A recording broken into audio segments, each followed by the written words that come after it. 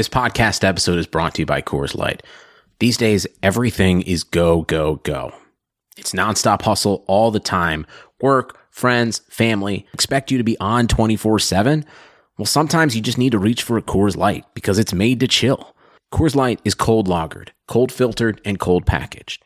It's as crisp and refreshing as the Colorado Rockies. It is literally made to chill. Coors Light is the one I choose when I need to unwind. So when you want to hit reset, reach for the beer that's made to chill. Get Coors Light in the new look delivered straight to your door with Drizzly or Instacart. Celebrate responsibly. Coors Brewing Company, Golden, Colorado.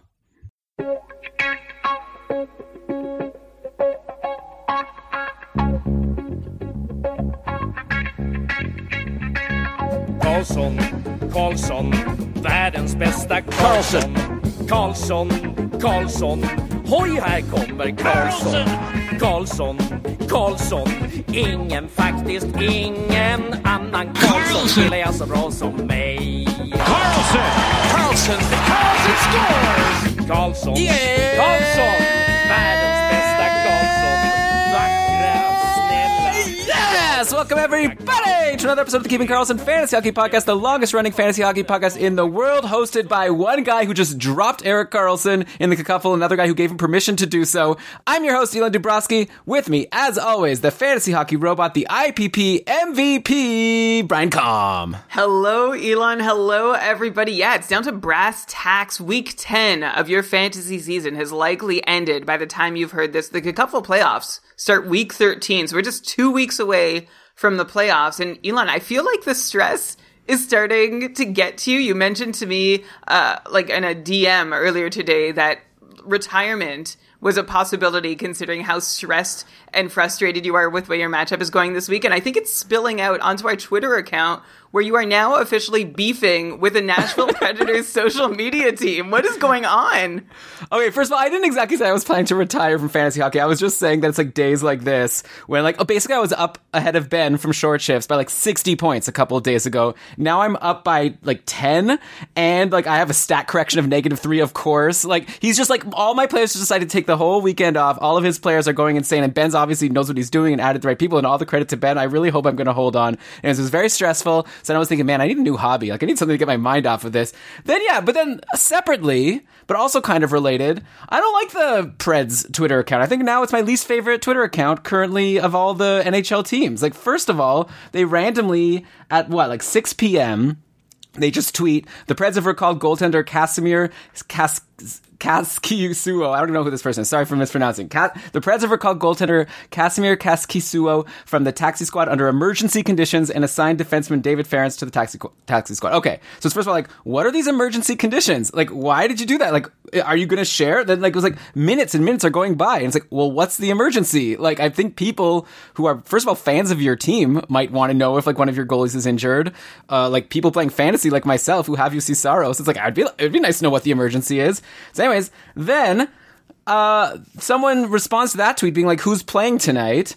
This is not like a, like a fantasy person. It's probably a fan of the Preds, right? It's like, who's playing tonight? They respond, a goalie. Give me a break. Why are you being rude? Why are you trolling your fans? Oh, come on. Like, I get, like, not wanting to share the emergency circumstances. Okay, I'll have some sensitivity to that. Maybe they weren't authorized. But when someone says who's starting, a goalie, you're showing contempt. You're showing contempt to your followers, yeah. And so then I just, like, tweeted, like, what's the emergency? Like, retweeted. And then when I saw this, a goalie, I just, like, retweeted that also and said, I don't like this account. And then what did they respond? Some lame... They're not even funny, right? They wrote, figure it out, bud. Excuse me? Figure what out? What's to figure out? Well, you just said that you did say that they might be your least favorite Twitter account. And I don't understand what figure it... Like, yeah, I agree. What are you figuring it out? And why are they calling you bud? So condescending. All right, so that's the start of our show here. We're coming in hot. We've got a lot to get to today. We've got a really fun show plan. Brian and I have each come up with 10 players who we expect their Yahoo percentage roster to go up between now and the rest of the season, and then 10 players who we expect it to go down. So we've got a lot of players to get to. I guess 20 each. We don't even know who we each have on each other's lists. Maybe there'll be some overlap. I'm really excited to hear who you have, Brian, to hear your responses to mine. But okay, before we get to that, let's of course mention that we're presented by DobberHockey.com, the #1 fantasy hockey website in the whole freaking world.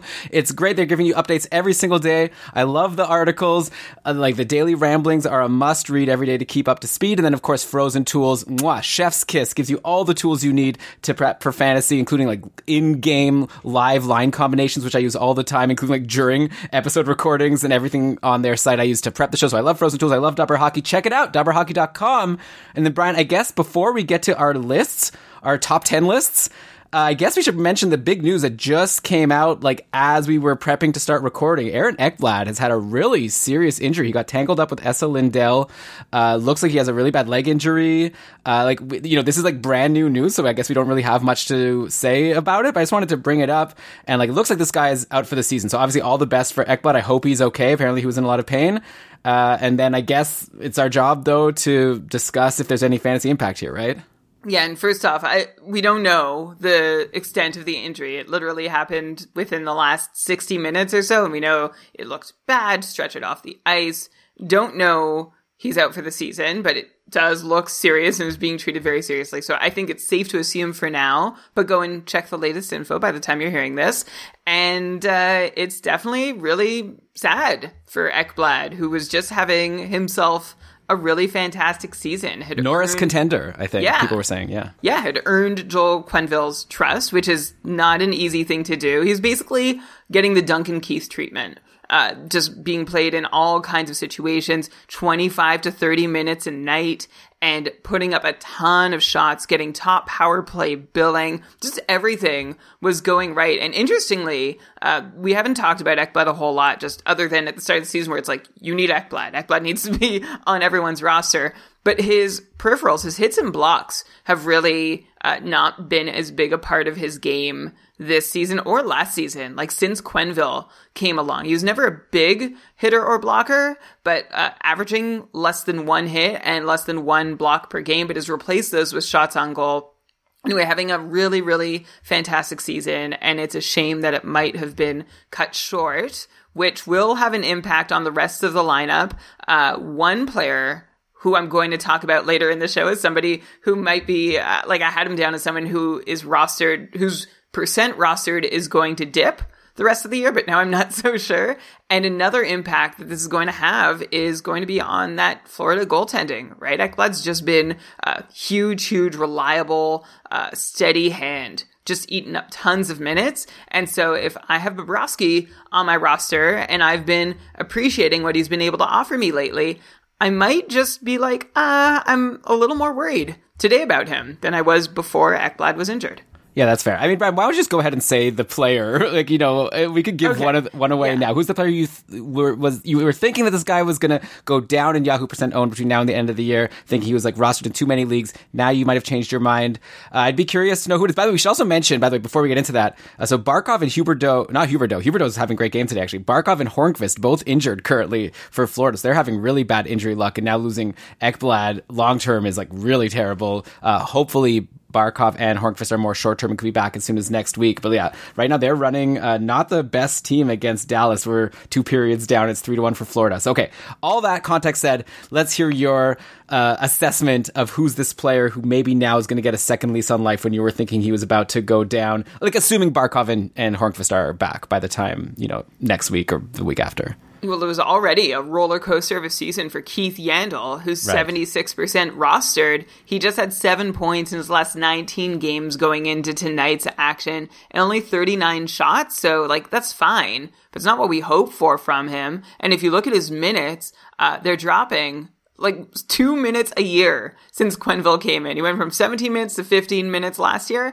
and this year he's gone from 15 minutes to 13 minutes of 5-on-5 ice time per game, basically being used as a power play specialist, which is nice. It's almost like a Vince Dunn role, though, because it's apple or bust for Yandel in terms of his fantasy value, and he's busted in 13 of his last 19 games, again, going into Sunday's action. So I guess With Ekblad out, I'm actually not sure his 5-on-5 fortunes changed a whole lot, but maybe he's going to be a little more involved in the power play. So I guess that's the fantasy impact there on Keith Yandle. I think more likely it opens up another forward spot on that Florida power play, because I'm not sure. I guess like you could say, I don't know offhand, does Mackenzie Weegar have the same handedness as Aaron Ekblad? Well, I don't think Weegar has like been the guy getting any power play time. Like Marcus Nudivara has some power play time today on the second unit. I saw Gustav Forsling was getting some power play time at times. So I think maybe those would be the defensemen that would be next in line to get on the top power play. But I agree with you. It might be good for someone like Anthony Duclair, Carter Verhaeghe, like that type of player. Maybe Alex Wenberg. Remember Alex Wenberg used to be like this power play specialist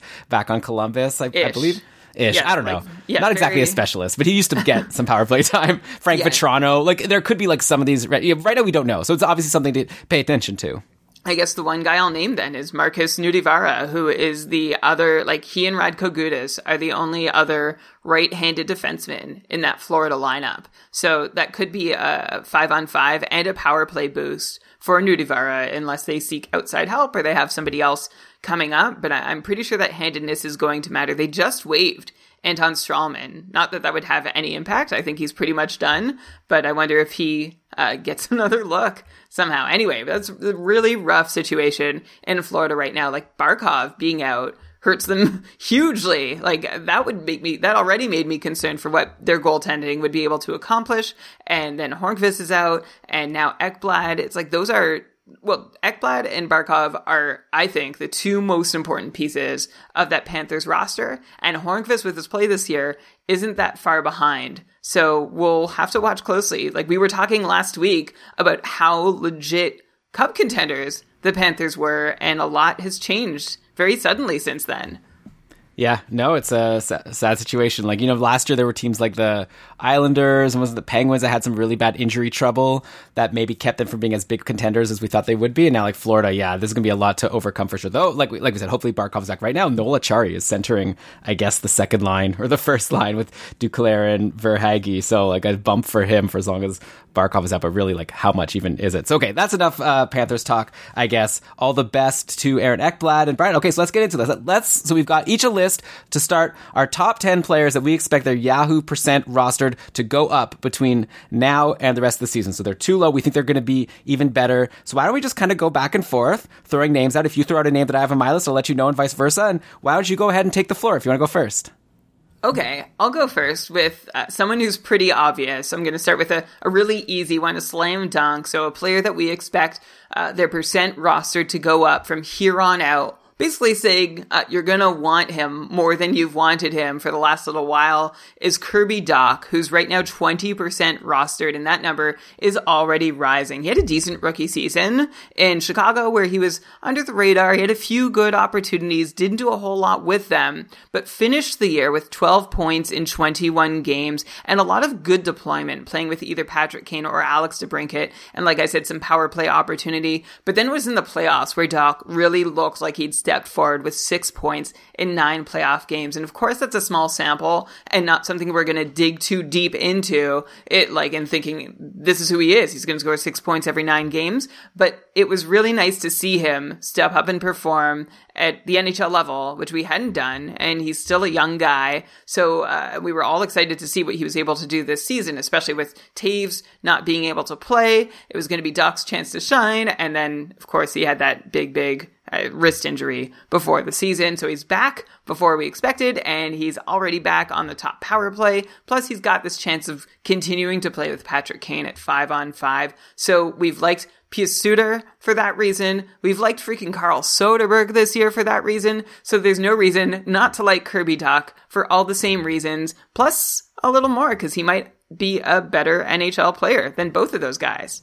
Yeah, for sure. I mean, Dach definitely has the pedigree to be a superstar of the league. We'll see if he could do it this year as a 20-year-old. But I saw so he played his first game on yesterday. He played on a line with, what was it? Like, I think Ryan Strome or something, or Dylan Strome, I should say. Today, pregame line. So unfortunately, we're recording this and Chicago's playing a game that's just started. So we won't be able to give you the most up to date, but I haven't seen Kirby Dach playing on the line with Patrick Kane. So this might be the day that Dach becomes, we'll see if he has a big game. We'll give updates as the podcast goes. But yeah, I totally agree with you. This is a guy who you're going to want to jump on. If you're in a deepish league, if you're in a super deep league, then definitely grab him. If you're in like a shallow league, maybe you don't have to jump on him because maybe you'll just wait until he does something, but definitely add him to your watch list. And if he starts producing with Patrick Kane, it looks like that's something that's going to stick. You're probably going to want Dach. He was drafted in a lot of leagues this year that were drafted before the World Junior Championships when he had that wrist injury. So I'm totally with you. He was on my list as well, Brian.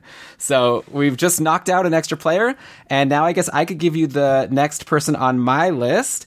And that is Nick Ritchie over on the Boston Bruins. So Ritchie is someone, we actually brought him up recently on our list of biggest surprises of the season. We did that show about a month ago. So maybe it seems weird that now, I'm bringing up again as someone who I'm expecting to still be a surprise when we already had him on the list of biggest surprises. But basically, after we did that show, he went on a huge cold streak. He only had 1 goal and no assists in a 12-game stretch. But if you look at the Bruins' deployment, he's basically in that same spot that he was in when he was hot, right? He's been playing on the top power play and he's been playing on the second line with David Krejci. And I think that, that's something that if it's worked for him in the past, I think it could work for him in the future. And, if you look at yesterday's box score, he had a goal and an assist, 5 shots, 4 hits versus Buffalo. And he's probably available again now. So I'm not saying he's like a sure thing, but so yesterday when I wrote this, he was 12% rostered. Now he's already up to 16% rostered. Boston's playing today and Bergeron just scored a goal from Pasternak and Grzelcyk with like a minute left. So, okay, no. Did the goal ESPN just took away the goal. Well, anyway, I like Nick Ritchie. I think he's in a good spot, and I think he's someone that if you liked him before, there's no reason not to like him for the same reasons now. Sure. Yeah. I mean, the reason to not like him is that he wasn't consistently producing, but 12% or even 16% seems pretty low for someone who is still getting regular time on the top power play in Boston. And if he's someone you had previously decided that you have no time for, maybe he would change your mind by the fact that he has, I'm just adding up today's shots on goal total 2, carry the 1. He's got 19 shots on goal in his last 5 games, almost 4 shots per game. So even if he's not scoring, that could be pretty decent value in your format. Also, he hits. That's still happening. So those are a couple reasons that you could bide your time and be patient for Nick Ritchie to actually produce, which you're going to have to be. You mentioned, Elon, that he had that really nice 2-point game against Buffalo on Saturday. But in his last 13 games, he's been scoreless in 11 of them. So those shots on goal weren't coming for those, though. So if you want to try taking a fresh breath of Nick Ritchie, I can see why now would be the time. I'm going to go ahead to another guy on my list. Oh, wait, I want to just respond quickly to what you said, if that's okay. Right. Yeah. I just think, for this episode, anyways, for some of the players, I'm trying to take out a crystal ball a little bit. I'm not going to go only okay, this guy's on a hot streak, so you should grab him. I'm just giving you someone who I think right now is not highly rostered, and I just have a hunch that he's going to get hot again. It's kind of funny, if you ever listen to Dave Betton's Stream Scheme, which I know you do, we're big fans, he kind of goes with the opposite approach as us sometimes. He's recommending players who are pointless, or have been pointless in a while, because he says, they're due. And when there's a player who's gotten a lot of points recently, he's almost okay, well, he probably won't keep it up, which is probably not a good way to think about it, but also it's at the same time not a great way to think about it. And I know he's just trying to be funny, and it's it is an interesting way to play, because I think we sometimes get too caught up in this guy's on a hot streak, that means he's worth more than this guy who's on a cold streak. But really, at the end of the day, we should just be looking at, okay, Nick Ritchie, top power play, second line, and now, like you say, he's getting shots. So yeah, I'm definitely not saying he's a sure thing. I'm more into Kirby Dach of this list, but yeah, I feel the reason why I put him on my list is because he had that cold stretch, which meant that his percent rostered fell all the way to 16%, which is now making me think that it should be higher. Okay, yeah, fair enough. And of course, Dave, going along with the way you just described how he kind of picks his streamers, his team name in the Cupful was once Gambler's Fallacy, right? Which is that because something has happened so many times, this is a Gambler's Fallacy, that the next time the odds are higher that something different will happen. Whereas if you're playing a slot machine, it's actually the exact same likelihood with each pull, whether you've won 10 times in a row or lost 10 times in a row. So I feel that sort of applies here. So I like that you're going for a guy who is showing some signs of life, but not obvious signs of life. I have somebody who is on the top power play and very much showing signs of life, and that's over in Nashville with Ellie Tolvanen, who's still only 27% rostered, even though Tolvanen has 11 points in his last 12 games. And we told you about him. We told you when he first started getting that top power play billing that he might be the answer to Nashville's 3-year-long power play woes. And Elon, you can tell me, but I think the results are in. Since February 23rd, when Tolvanen became a fixture on that top unit in Nashville, their power play is 13 for 48. That's a 27% conversion rate. Compare that with a 15% conversion rate before Tolvanen took up his spot on that top unit. And now Tolvanen's up to 9 power play points already on the season, which is 1 behind Josi and 2 behind Philip Forsberg, who have both had, with, missing a couple games because of injury, but they've had full top power play deployment all year.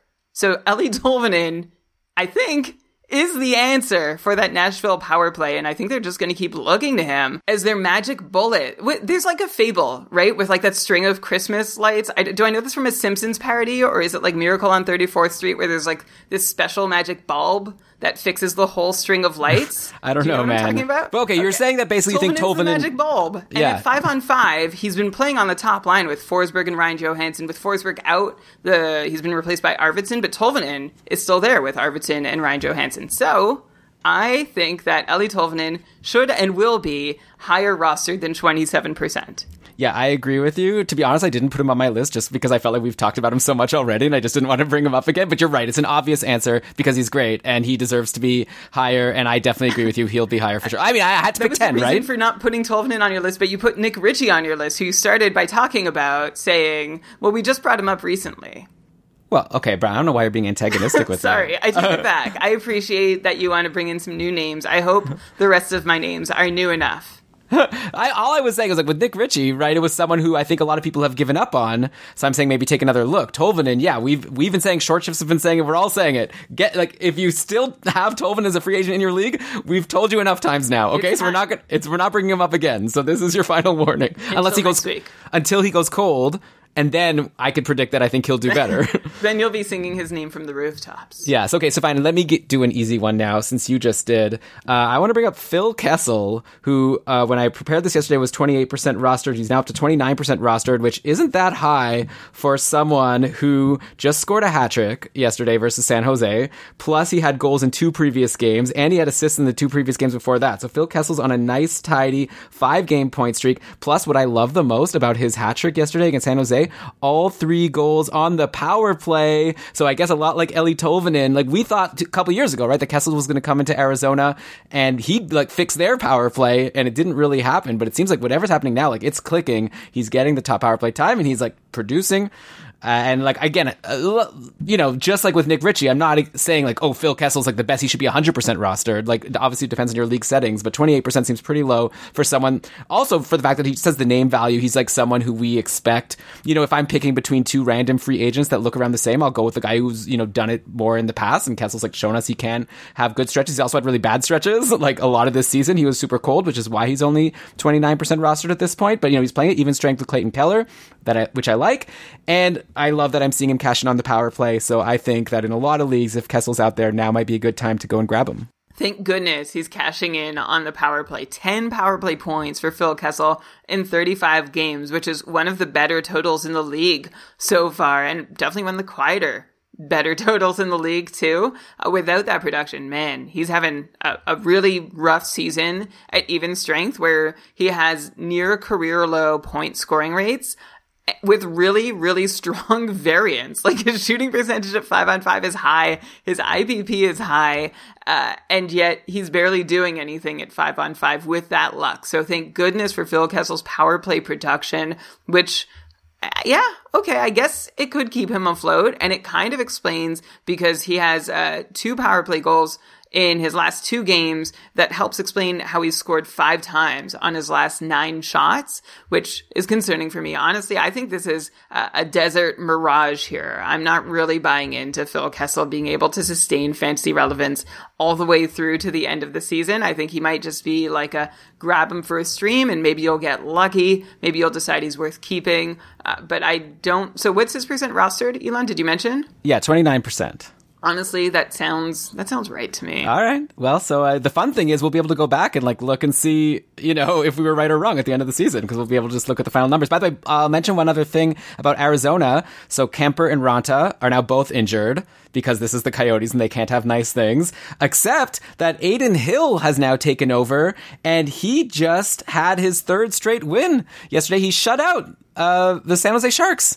So look at this guy. All of a sudden, Adin Hill's on a nice run. He's the for sure starting goalie. No sign. Apparently, Ronta's like going to be long term. Like forget about him. And we haven't heard much about Kemper coming back anytime soon. So again, just like last week we were talking about, there's like randomly new goalies available in free agency all the time. Like if you have UC Saros and now you have to put him in your IR and you're trying to figure out who to replace him with, put Adin Hill in there because he's now a starting goalie. I'm not saying he's going to be amazing. It's hard to predict goalies, but he's going to be a volume guy and he seems to be doing pretty well right now. Okay, yeah, so you can go ahead and look at Adin Hill. I don't even know. I'm sure Antti Ranta is so frustrated. Every opportunity, like, he doesn't get a lot of opportunity because Kemper's outplayed him. And then every opportunity he gets, he loses. Because of injury. Adin Hill has not been fantastic this year, and I think I'd be nervous to start him, but I will still give him a shot, I guess. He's somehow a 920 on the year, even though, is that right? How is that possible? Because he hasn't been bad. I don't know. He had a couple bad games, but he hasn't played that much, and he has now put up 3 straight good games in a row. Okay, so I feel like something's wrong with... I'm looking on Hockey Reference. I see he started the season with an appearance where he stopped 14 of 14 shots, and he had a 34-save shutout. But the games in between that were all between 885 and 909. How does that... Anyway, I guess...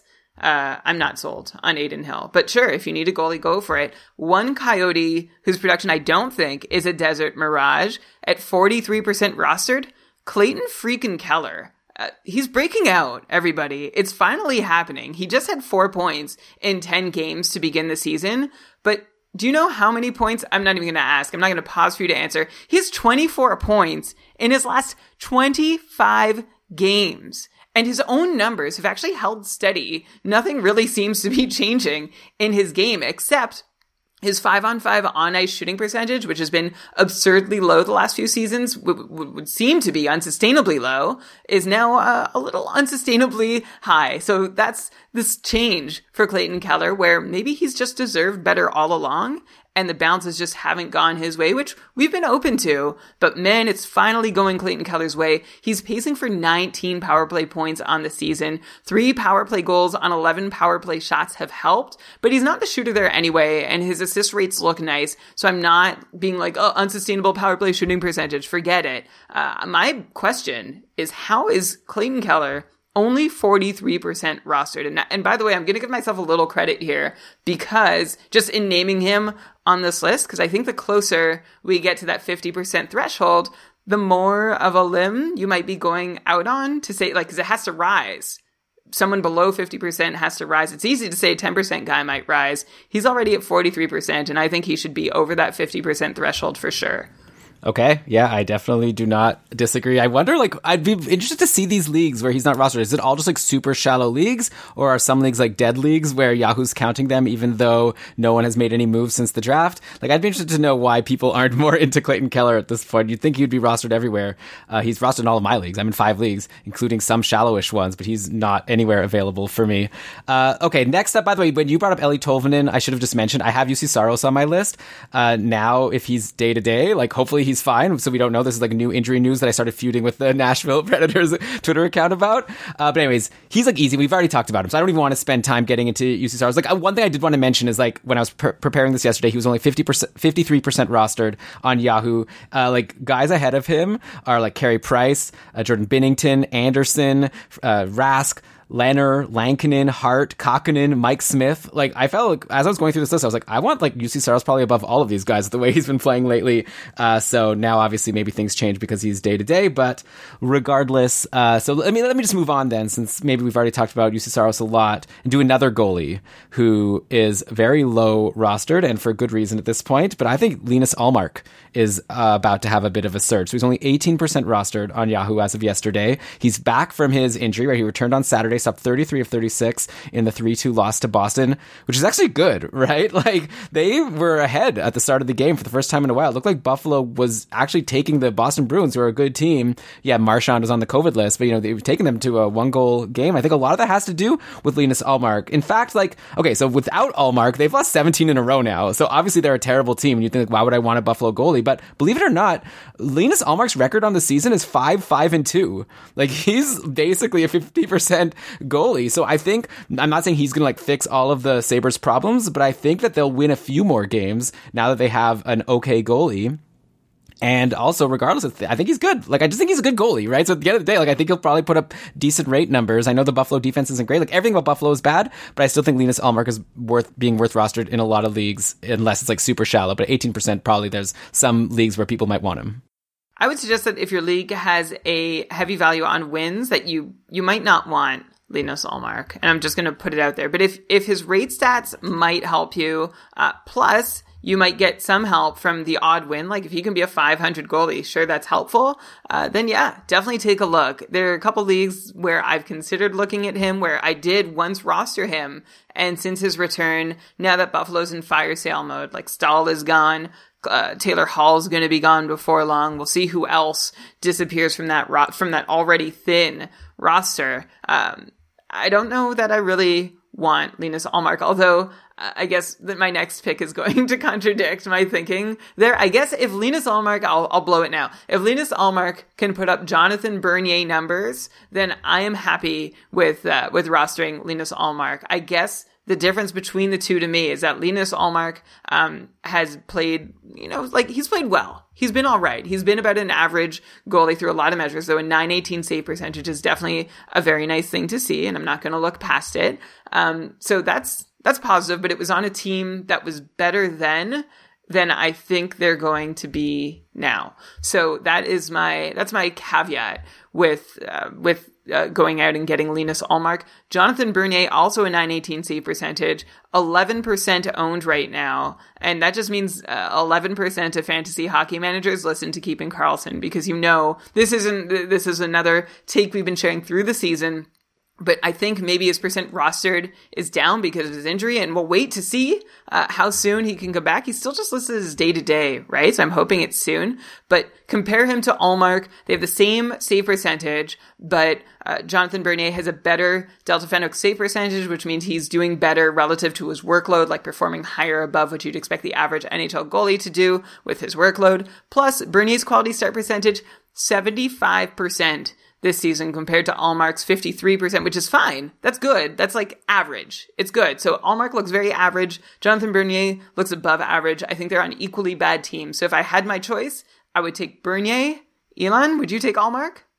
I mean, Bernier's injured. Like, I don't know what to tell you. Like, assume Bernier is healthy. But he's like, we haven't heard any news of him even practicing yet. I know you're saying he's listed as day to day, but like, for me right now, I'm not thinking about Bernier. Sure, like we already said last episode that grab him and stash him. And yeah, like clearly Detroit needs him. Though it's interesting to note that Calvin Pickard had a really good game today. He got the second game in a back-to-back and got a win over, over Columbus, a 4-1 win. And so like all of a sudden, like Detroit, it's nice that they have a goalie. It's also terrible for Thomas Greiss. Like, imagine thinking that he was going to be good going into this season, and now he's just doing nothing. He can't even get a back-to-back with Calvin Pickard as the other goalie. But yeah, it's clearly like Detroit goalies can do well. Bernier was doing well, so I'm with you on that. I'll actually jump to another Detroit player now. First, speaking of the Sabres and how you were saying that everyone's bad there, like maybe except for Ullmark at this point, I'll point out that I didn't want to put them on the list just because I feel like it's beating a dead horse. But like Eric Stahl got a bump to 10% after his trade to Montreal. He's not even on Buffalo anymore, but like that's for sure going to go down down, I think. Like, I think that Stahl, if we want to do like a quick trade analysis, I think Stahl's like a depth piece for the Habs. And I think people, whenever they get traded, you're like, oh, let me add this guy. Maybe there'll be something. So I understand that, but that's for sure going to go down. I'm pretty confident. And also like Taylor Hall, 70%, that's going to go down. Olofsson, 42%. I think that'll go down. So it's like most of these Sabres I would predict to go down. I might even drop Taylor Hall, Brian. To be honest, next week, Buffalo plays Monday and Wednesday against Philly. And we've seen some players do very well against Philly lately, specifically Mika Zibanejad. So I'm going to hold Hall for those 2 games in the cupful. But if he does nothing again, like he's done all this week, that might be it for me. I might just straight up drop him. I think that's fair. I mean, we're at a point, I think, where you're really just holding on to Taylor Hall to see where he gets traded. And with the NHL trade deadline coming up, I would preach a little more patience, because it seems like it's a guarantee he's going somewhere else. Like, he's not going to be in Buffalo. So I still believe in Taylor Hall. I still think he could be a really great person to have on your roster. And I would hate to drop him, have him traded, and then be back to being someone who's productive and helpful to my fantasy team. So that would be the caveat for anyone planning on dropping Taylor Hall. Honestly, if you've waited him out this long, I don't know. I mean, easy for you to say. You're comfortable in your playoff race. Like, some people need to win their matchups. So, of course. It all depends on your level of desperation. Yeah. You, meanwhile, are you're experiencing both sides of that coin, because you've waited on Zibanejad and Hall all year long. You've now seen Zibanejad just go wild over the last week, and you must feel really great about that.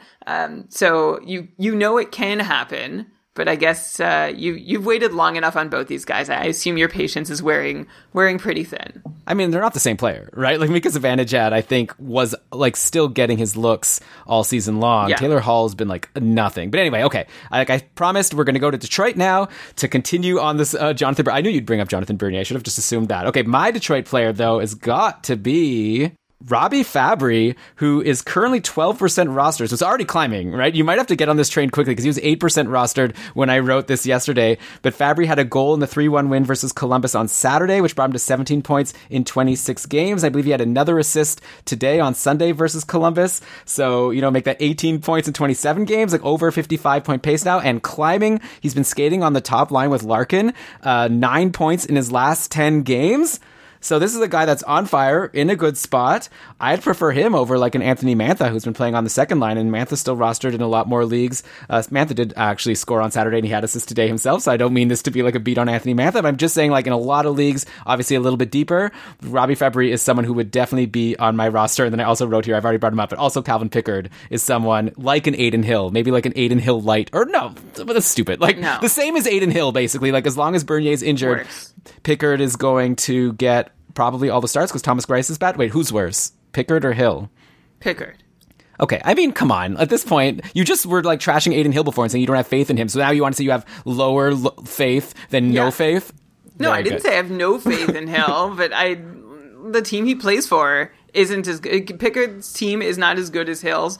And Pickard, we've seen get chances and be bad. Yeah, well, 2 good games in a row now. All I'm saying is, like, if you need a goalie, he's someone who's out there that's going to play well a lot and whatever. Yeah, but maybe my main answer was Robbie Fabry, so you could comment on him. Yeah, Robbie Fabry at this point is who Bobby Ryan was at the start of the season, right? Bobby Ryan's percent rostered climbed and climbed and climbed as he had a series of outstanding games to start the season. And Robbie Fabry's coming on hot lately. As you mentioned, like you shared, and like I'm totally with you. I would ride this hot streak and just be mindful that at some point it's going to stop, and you're going to want to cut bait pretty quickly, is my feeling. He's scoring at a 21% clip this season compared to his usual career, like 13, maybe 14%.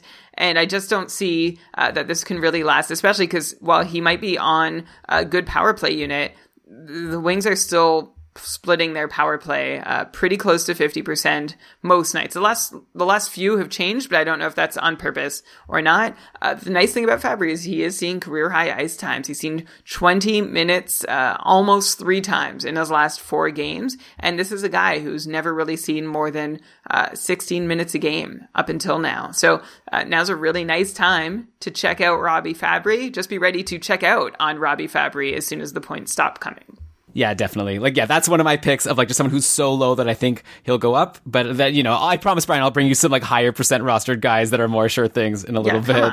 Okay, but how about before we move forward to our next players, we still got a lot to go. We got more players that we expect are going to be going up, and then we've also got a whole slew of players that we expect to go down for the rest of the season. But first, let's take a second to thank some sponsors for this episode of Keeping Karlsson, and I want to start by thanking our distributor for this podcast, Blue Wire. It's been really fun getting onto Blue Wire and being able to be part of their network. And you know what? If you're listening to this and you're thinking maybe you want to make a podcast one day, maybe you should think about hosting your own podcast with our distributor, Blue Wire Pods. And there's no better place to host than Blue Wire Hustle. So they created this thing called Hustle. It's created to give everyone the opportunity to take your podcast to the next level. Or if you want to host a podcast and just don't know where to start, Hustle is the perfect place for you. As part of the program, you're going to receive personal cover art, Q&As with Blue Wire's top podcasters. Lisa Leslie's on there. I don't know. You probably could even find better people than Brian and I. Access to our community Discord, e-learning course full of tips and tricks. Blue Wire Hustle's got it all. And on top of that, they'll get your show pushed to, Apple, Spotify, Google, Stitcher, all the listening platforms. And you can get this for only $15 a month. That's the same rate you're going to pay if you want to host your podcast somewhere else. But you get in on Blue Wire Hustle and you're going to get all of this. Plus, they are going to help you to be good at giving all that free cover art and stuff. You're definitely not getting that on your other podcast providers. So if you're ready to do more than just listening to Brian and I talk about your favorite team, then make your voice heard in Hustle. Acceptance into the program is limited, so get your application in today. To apply, go to bwhustle.com/join. Check out the description box in this episode to find out more. That's bwhustle.com/join. And we'd also like to thank another sponsor of the show, MyBookie.ag, who, if you're a hockey fan or a fan of sports in general, beyond just hockey, I guess other sports exist, everyone knows that MyBookie has a ton of opportunities to play and bet on your favorite sports and sports moments, and even in game as you go, there's constantly updating lines and props that you can bet on. For example, Elon, you're on mybookie.ag right now, and there are in-game bets to make on the NHL action happening right now. What do you see on the board? So it's pretty funny. So right now, Florida is winning 3-1 over Dallas with how long? 3 minutes to go. And you can actually still bet on this game. You could take is Dallas going to win by more than 2? Or sorry, is Florida going to win by more than 2 or not to get more even odds? Or you can take a 770 plus 775, which means 775 to 1 odds if you want to bet on Dallas to win with 3 minutes left. So you could just make these fun long shot bets midway through the game. I don't know, it's fun. Brian, imagine playing fantasy hockey and you could add and drop players mid game. Wouldn't that be so fun? I have this guy, he's in my free agency. I see he's having a good game. I want to add him now. Yeah, I'm not going to be able to get the production he's already had in the game, but I can still bet on what's going to happen the rest of the game.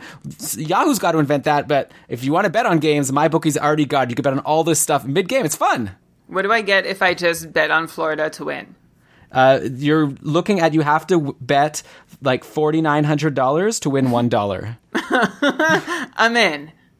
That would be, that seems like a bad decision, but hopefully you don't make bad decisions when you go over to mybookie.ag and check in their in-game odds and props. You can sign up today at mybookie.ag and use the promo code Karlsson, and you can get a 50% bonus on your first deposit up to $1,000. That's promo code Karlsson to claim your free cash bonus and add some more excitement to the sports you already love. You can bet anything, anywhere, anytime with mybookie.ag.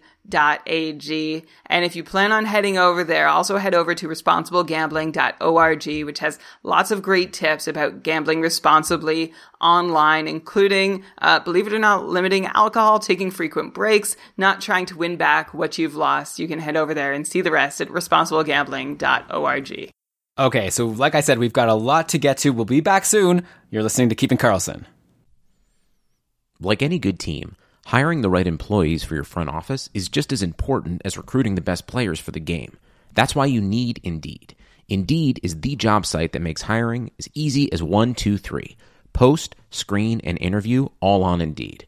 Get your quality shortlist of candidates whose resumes on Indeed match your job description faster. Only pay for the candidates that meet must-have qualifications, and schedule and complete video interviews in your Indeed dashboard.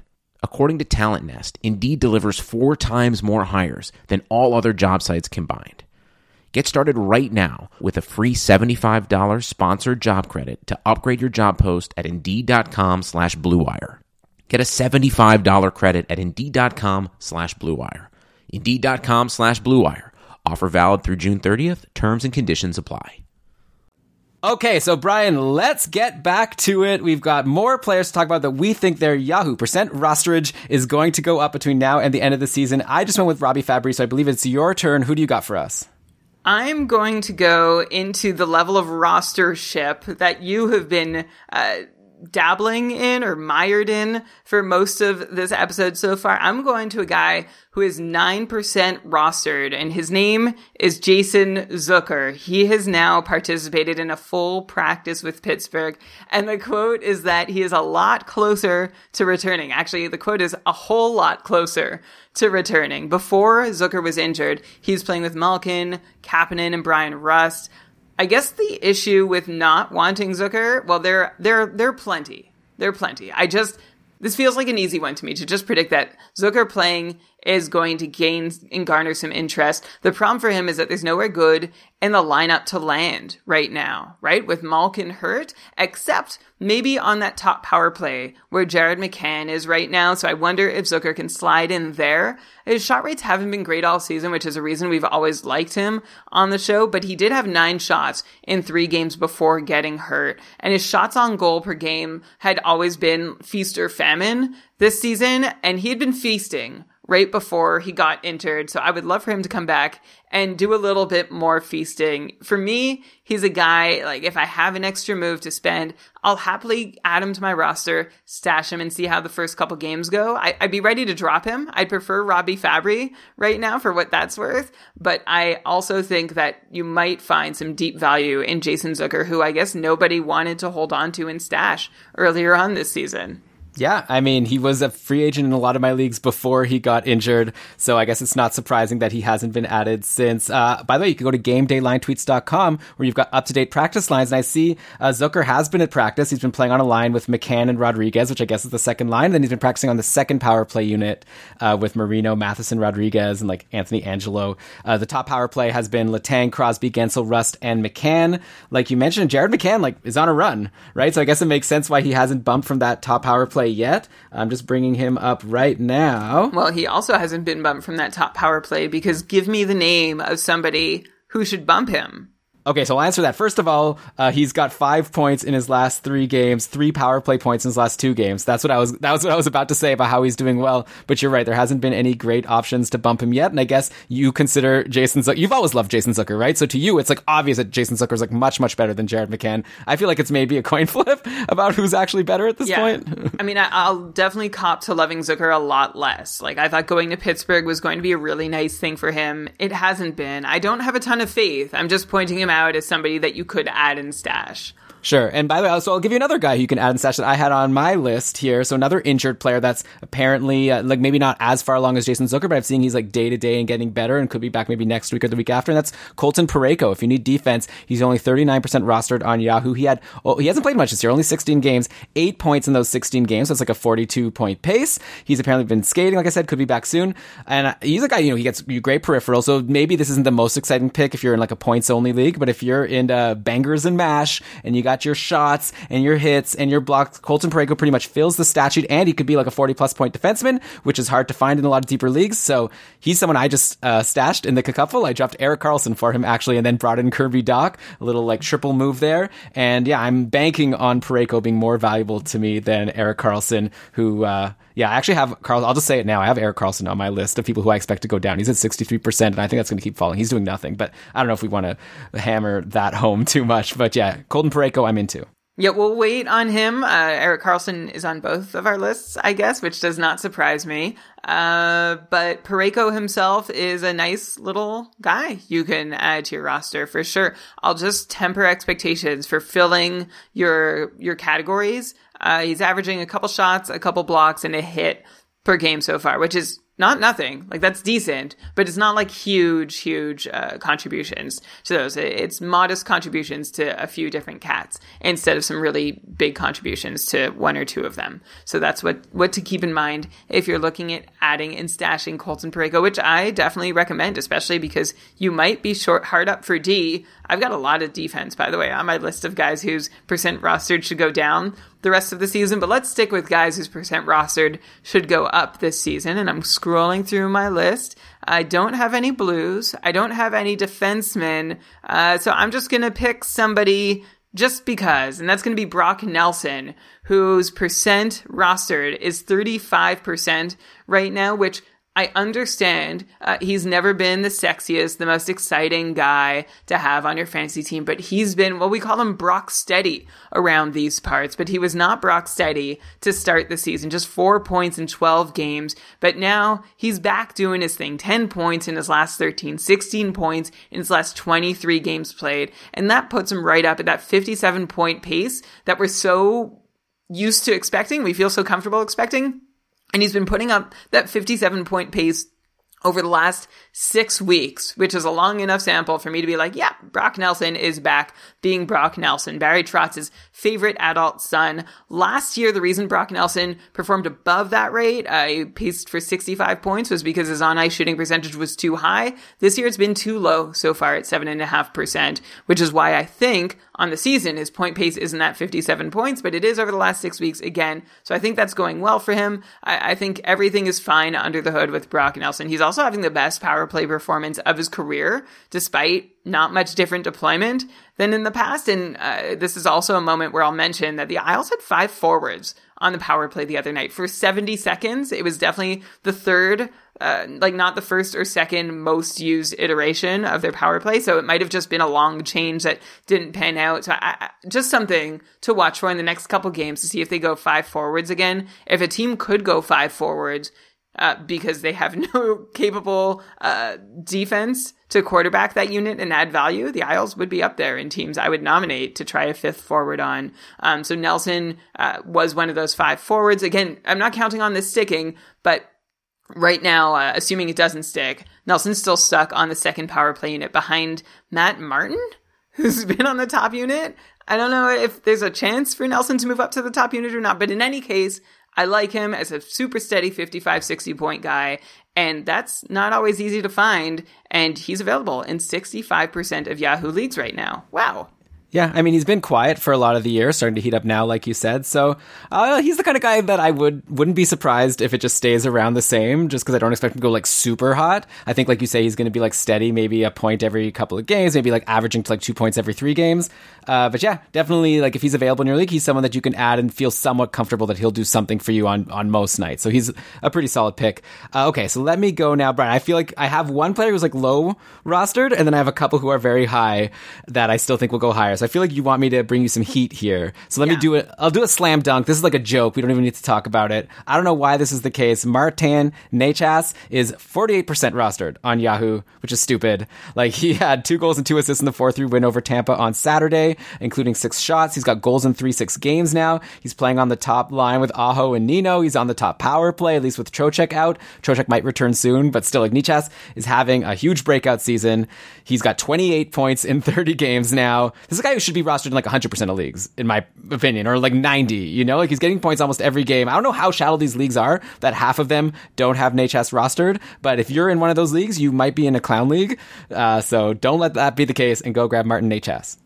Absolutely. 77-point pace, as you mentioned, with his huge production lately. And he's a guy who I kind of expected to be not a big shooter. So to be someone who is capable of, 60 or more points and not doing a whole lot for you in the shots on goal category, but he's over 2 shots a game so far this season, and thanks as always to Frozen Tools for having that information just right at my fingertips when I need it. And playing on that top unit looks great. He hasn't been in bad deployment for a long, long time. So I like what the Hurricanes see in him and how they keep using him in good situations. And 6 shots against Tampa, I believe that was a season high for him. And that's a new trick up his sleeve. So Martin Necas should absolutely be rostered in all formats. I'll throw out another guy who I think should be rostered in all formats. Actually, I have a few I'm just going to lump these guys together. They're not quite 48%, but at 43%, well, I already mentioned Clayton Keller. Jacob Voracek, we mentioned last episode, as the most underrated 70-point player in the NHL. I know he's not exciting. Like, he's playing with Oscar Lindblom and Nolan Patrick, and his time on ice has gone down. So there are flags, but probably worth rostering in more than half of all Yahoo leagues. And then two other names that I'll throw out there at 43% are Kyle Palmieri, who just has not been having a great time this season. He did score his 7th goal in 32 games this year tonight against Boston, which is very lovely and nice, and I'm happy for him. And I just feel like he's deserved better than what he's gotten so far, because Palmieri's numbers under the hood are some of the best in his career, but he's seen career worst production thanks to a career low 5-on-5 shooting percentage, which is at 7% compared to his usual 11.5%, or his previous worst 9.5%. And Palmieri's also seeing a career low 5-on-5 on ice shooting percentage down below 6%. And that's one reason why he's pacing for just 41 points this year. We didn't expect huge things from him, especially once Taylor Hall had gone his separate ways, but I still would have expected at least 50 to 55 points from Palmieri. He's also only pacing for 13 power play points. That would be his lowest total since coming to New Jersey from Anaheim in 2015-16, pacing for just 13, like I said. But usually we've been able to expect 20 power play points from Palmieri in a season. I see room for growth from Palmieri, but that's all to say. I've also seen it for a while, and I'm actually really concerned looking at his game log right now. 4 consecutive games where he's played fewer than 15 minutes. 2 of them, he's been a shade under 14 minutes. So I don't know what the deal is. I'm not sure what the plan for Palmieri is, but I do know that he's played better than the 41-point pace he's had so far. And I would love to see him finally get some puck luck to turn those fortunes around. Yeah, I like Palmieri. I actually traded for him recently in one of my leagues, so hopefully he'll be able to bounce back a little bit. I like that goal today, but yeah, the ice time is a little concerning. He's an unrestricted free agent, so he might be another person who gets traded at the trade deadline and goes somewhere else, and I would imagine that would probably be worse for him, but I guess if you're saying his ice time is down, maybe it could end up better. Like, I heard Boston as a candidate, they need that second-line right winger, but obviously that's not a great place for you to get a lot of points for fantasy because you're not going to be on the top power play and not playing on the top line. Okay, so I'll give you a guy that we could just talk about quickly because you're going to say he's too boring. Jared Spurgeon is down at 19% roster. So you were talking about potentially having a replacement for Aaron Ekblad and Erik Karlsson. We're saying here in the chat that K-Townie City said that Karlsson and San Jose have a great playoff schedule for your fantasy leagues. So yeah, you could replace Ekblad with Karlsson if you need a defenseman. But I would maybe suggest, and I hate saying this, but I feel like Jared Spurgeon is someone I might have a little bit more faith in at this point. Maybe just I'm feeling burned by Eric overall. But Spurgeon's like on pace for his worst ever season. He only has 9 points in 31 games for a 24-point pace. He's usually a good bet for a 40-plus point pace. He started to pick it up a little bit. 3 points in his last 3 games, including a couple goals versus Anaheim. Minnesota still has a lot of games to go. If you recall, they, had all those canceled games when everyone was on the COVID list, or I should say postponed games. So I just think, I don't see why Spurgeon can't, for the rest of the season, be like what he was for the past 2-3 seasons, right around a 40-point defenseman. I think right now he's fallen to be more people are rostering him as if he's only a 30 to 35-point defenseman. I think he can do a little bit better. So again, not a home run swing here, but I think he's a solid guy. He's available in most of the leagues. So probably in your league, if you need a D, you could do worse. A very Palmieri-like choice. Yeah, exactly. In Jared Spurgeon. It's somebody who's underperformed all season and should be doing better, but there's he should have been doing better for a long time now, and there's no sign of this big turnaround coming. It's nice to see him score twice against Anaheim the other night, but I guess when he did that, I thought back to when we talked about Matt Dumba being injured and whether this meant more opportunity for anyone. I still, looking at the numbers since then, I think that bears out. I don't think Spurgeon has any more opportunity now with Dumba out than before, but he should need more opportunity to be doing better than he's done. So definitely someone to just keep on your watch list for now. And then if you need defense at the right moment, you can go out and grab Jared Spurgeon. I'm looking for the segues Elon, to move from Jared Spurgeon onto someone else. I'm missing one, so I'm just going to go, you're the Sultan of Segue, so that's your forte. I'll leave that to you. I thought, honestly, when I talked about Brock Nelson, I thought I was setting you up for a really great segue to go to someone in Long Island as well, who is 12% rostered, and that's Oliver Wahlstrom, who has 5 goals in his last 8 games, plus 2 assists for 7 points in his last 8. And those 5 goals are coming on 19 shots in his last 8 games. So while that does add up to a 25% shooting percentage, he's at least taken 2.5 shots per game in this stretch. He's also pretty well entrenched in that Isles top 9 where nobody really sticks out. I guess beyond Matt Barzal is getting really fantastic deployment, but he's playing with Pajot and Beauvillier on the second power play, which isn't terribly exciting, but he did see 17.5 minutes in his last game, which was a season high, and he's just been doing really well for a couple weeks now. Actually, almost a month now, if I'm really looking into it. So Oliver Wahlstrom still only 12% rostered as his opportunity continues to increase and the points continue to come. Seems to me like a guy whose numbers should be rising. I definitely agree 100%. Like, he's an easy one. He's way too low rostered for someone producing like he is. So definitely go grab him if you're in a league where you want to jump on a hot player. I don't know what the Islanders are doing with these lines. Leo Komarov has lately been playing on the top line with Barzal and Everly,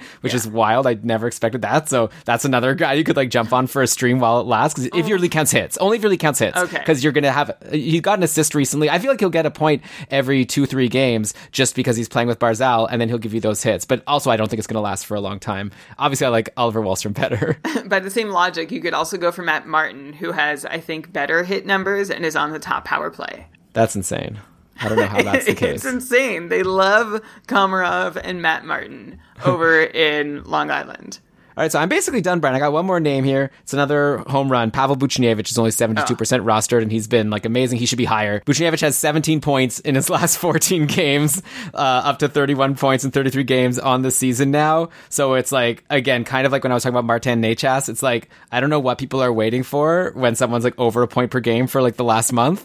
So I think these are probably just inactive leagues, or I don't know what it is, but obviously he was an easy guy for me to put on the list. And Brian, that's it for me for the players who I think, that's my top 10. Okay, I'm going to throw out a couple more who both play for the same team and both would have been great segues from Jared Spurgeon and Kyle Palmieri as guys who should be turning things around, but they aren't, but I still believe they will. They both play for Dallas, believe it or not, that fantasy wasteland of talent. And their names are, I'll start with Denis Gurianov at 17% rostered. He's the guy who has spent the most time on my watch list this season without me having added him, like, at all. I like everything I see from Gurianov, except for what's on the actual score sheet. So I'm just waiting. Like, please, Dennis, show me something. And on Saturday night, he had a goal on 4 shots, and his time on ice was back above 18 minutes for just the 4th time in a month. And to me, that was a sign, like, okay, now's my moment. I'm going to go grab him. And of course, somebody else already beat me to it in my Cupful division. So not only on my watch list, clearly, but I think he's going to turn things around from his very sad season that he's having so far. That started off so promising, right? I don't know if you remember Gurianov's start. He started the year with 7 points in 4 games, but has just 9 points in 28 games since to be on a 41-point pace. And some of that is because of his own 5.4 shooting percentage. Some of that is because of Dallas's 5-on-5 on-ice shooting percentage of 6.6%, while Gurianov is on the ice. But he's seen an overall bump of 2 minutes per game over last season at 5-on-5. And to me, I'm looking at everything I'm seeing from Gurianov and being like, this is a breakout season gone off the rails because of variance and also because of being on Dallas. Probably. I've got to take my dig at Dallas there. So he's a rare Dallas forward that I'd be interested in rostering right now, but he's not on the top power play.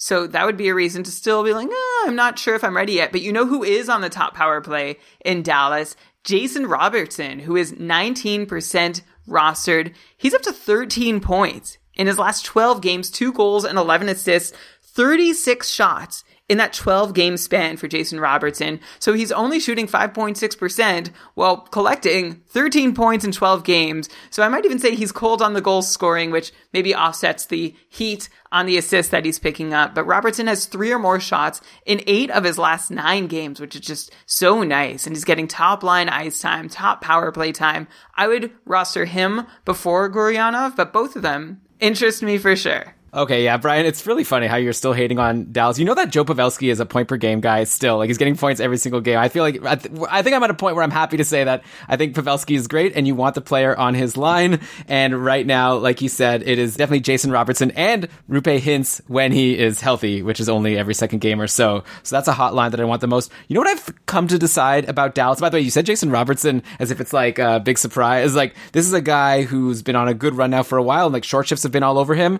And I've come to realize Dallas is just a team where every single year there's going to be a new player to be excited about. Like 2 seasons ago, like Roope Hintz came onto the scene. I remember we were all like, oh my God, Roope Hintz, look at this guy. And then last year was Denis Gurianov. Now this year is Jason Robertson. I'm really curious to see who it's going to be next year. But in the meantime, Brian, we grabbed him in our joint league over the Fantasy Hockey Trades Invitational. And I was really surprised in such a deep league to get such a hot player on the top line and top power play producing like this. So yeah, Gurianov, sure, he's okay. He's playing on a line with Jamie Benn, which is not that exciting at this point in Ben's career. Jason Robertson, 100%, I would be grabbing him in most leagues. So let's go to the other side of the coin and talk about some players who we think are rostered in too many Yahoo leagues. We think these numbers are going to go down in the rest of the season. And I'm going to have to start. This is going to be sad. We've already talked about it a little bit earlier on in the year, but at this point, it's kind of crazy that Patrick Laine of the Columbus Blue Jackets is still rostered in 80% of leagues. He's doing nothing. He's like Erik Karlsson at this point. Like, he has 2 assists in his last 8 games now after going pointless again today in the loss to Calvin Pickard and the Detroit Red Wings. He's hardly taking any shots on goal, 11 shots in his last 7 games going into today. I'm checking now. Wow, 1 shot. Thanks for showing up, Patrick, for your game today against Detroit. People are holding him because of his name value. I feel like if he was dropped in the cupful, I as someone who's like fighting and needs to win every single matchup, I don't think I'd be adding him, to be honest, which is crazy. But I think you should. Yeah, Shams is asking in the chat, am I allowed to drop Laine? I think so. Like, what are you waiting for? He's not getting traded. Maybe he'll get traded in the offseason. He's not getting traded at the trade deadline, I don't think. So this is, I think, it. Like, Brian, do you have any reason for optimism aside from the fact that he used to be a 30, 40 goal scorer? No, Patrick Laine also headlines my list as the guy whose percent rostered ship I expect to go down from 88% to, I think he should be owned below 50%. Honestly, the way I see him right now is, like you said, he's only there because of his name value. I wonder if that's like Phil Kessel territory, right? Because he's had these hot streaks too. When Laine came to Columbus, he started with 10 points in 10 games, 6 goals and 4 assists, but had only taken 18 shots, so had a high shooting percentage and wasn't even shooting a lot. And that not shooting a lot has been a theme for Laine. His shot rates have been cut in half at 5-on-5 compared to his last couple years in Winnipeg, and his expected goals rates too have also been very bad, cut in half to a number officially at 0.27 expected goals per 60 minutes, which you don't need to know expected goals deeply because I'm just going to tell you that's a very bad number. That's not a number I expect to see from a goal scorer in terms of how dangerous and high danger their shot attempts have been. Laine had also, like, he's been putting up these numbers, seeing decent opportunities in Columbus. Like, his ice time was fine, but now recently it's been slashed. He saw less than 15 minutes in his last game against Detroit. And if you want to try and defend Laine, you could say that the variance hasn't been kind to him, which is true, but he's not doing well at the things he can control himself either. And here's an example of how. Patrick Laine, 4 points in his last 15 games, so 1 goal and 3 assists in his last 15 games, 1 goal on 32 shots, which is a 3.1% shooting percentage. That's bad. I expect Laine to shoot better than that, but you know what else is bad? Only taking 4 shots in your last 4 games played, Patrick Laine. That's what else is bad. So I hope you see what I'm getting at there with that example. Laine deserves better, but better is marginal considering his shot rates and locations. This could still work, Patrick Laine, as an NHL player, as a productive NHL player, but he has yet to see sustainable success in Columbus, and I just don't know how great the odds are for him seeing that this season, considering they don't play a system built for offensive upside. I imagine most people are just going to keep growing more and more impatient with Laine as weeks become more critical, and I won't blame them. I think you can drop him. In fact, Elon, I'm curious that 88% rostered if that, like, I'd like to see the roller coaster. Like, how many times has he been dropped and added? Are managers adding him to their rosters, getting impatient after a week, and then someone else is like, okay, my turn to take a chance on him. That's my only way that I can probably explain that Laine is still 88% rostered, because someone's like, oh, I'll try him out. Okay, but have you seen that? Like, how many leagues are you in? Have you seen Patrik Laine dropped in any of them? Yeah, I guess not. So maybe that's not it. Yeah, I'm in 5 leagues, and I haven't seen Patrik Laine dropped in any of them. So I don't think that's it. I just think people are holding on, hoping that he'll bounce back, just like I was hoping for Mika Zibanejad and Taylor Hall. And at this point, I'm ready to say goodbye to Taylor Hall, and I think people should be equally likely ready to say goodbye to Patrik Laine. I am with you. I'm going to knock someone else on this list out just because we've already talked about him. So let's just formally name Erik Karlsson at 63% rostered as somebody whose percent rostered should go down. Like, this is us telling you, the hosts of Keeping Karlsson do not keep Karlsson the rest of the season. We're not going to ever change the name of our show. That's not in the cards. We still respect the glory days of Erik Karlsson, but we are not in them. He has a 31-point pace this season. And at 5-on-5, things have been rough for him, variance-wise. His IPP is below 20%, when it's normally been 50%, while Erik Karlsson has been a shark. He has no goals on 39 shots, when maybe he should have a couple, but frankly, that's the only space I see for positive regression, and it's not a big space. It's like Patrik Laine.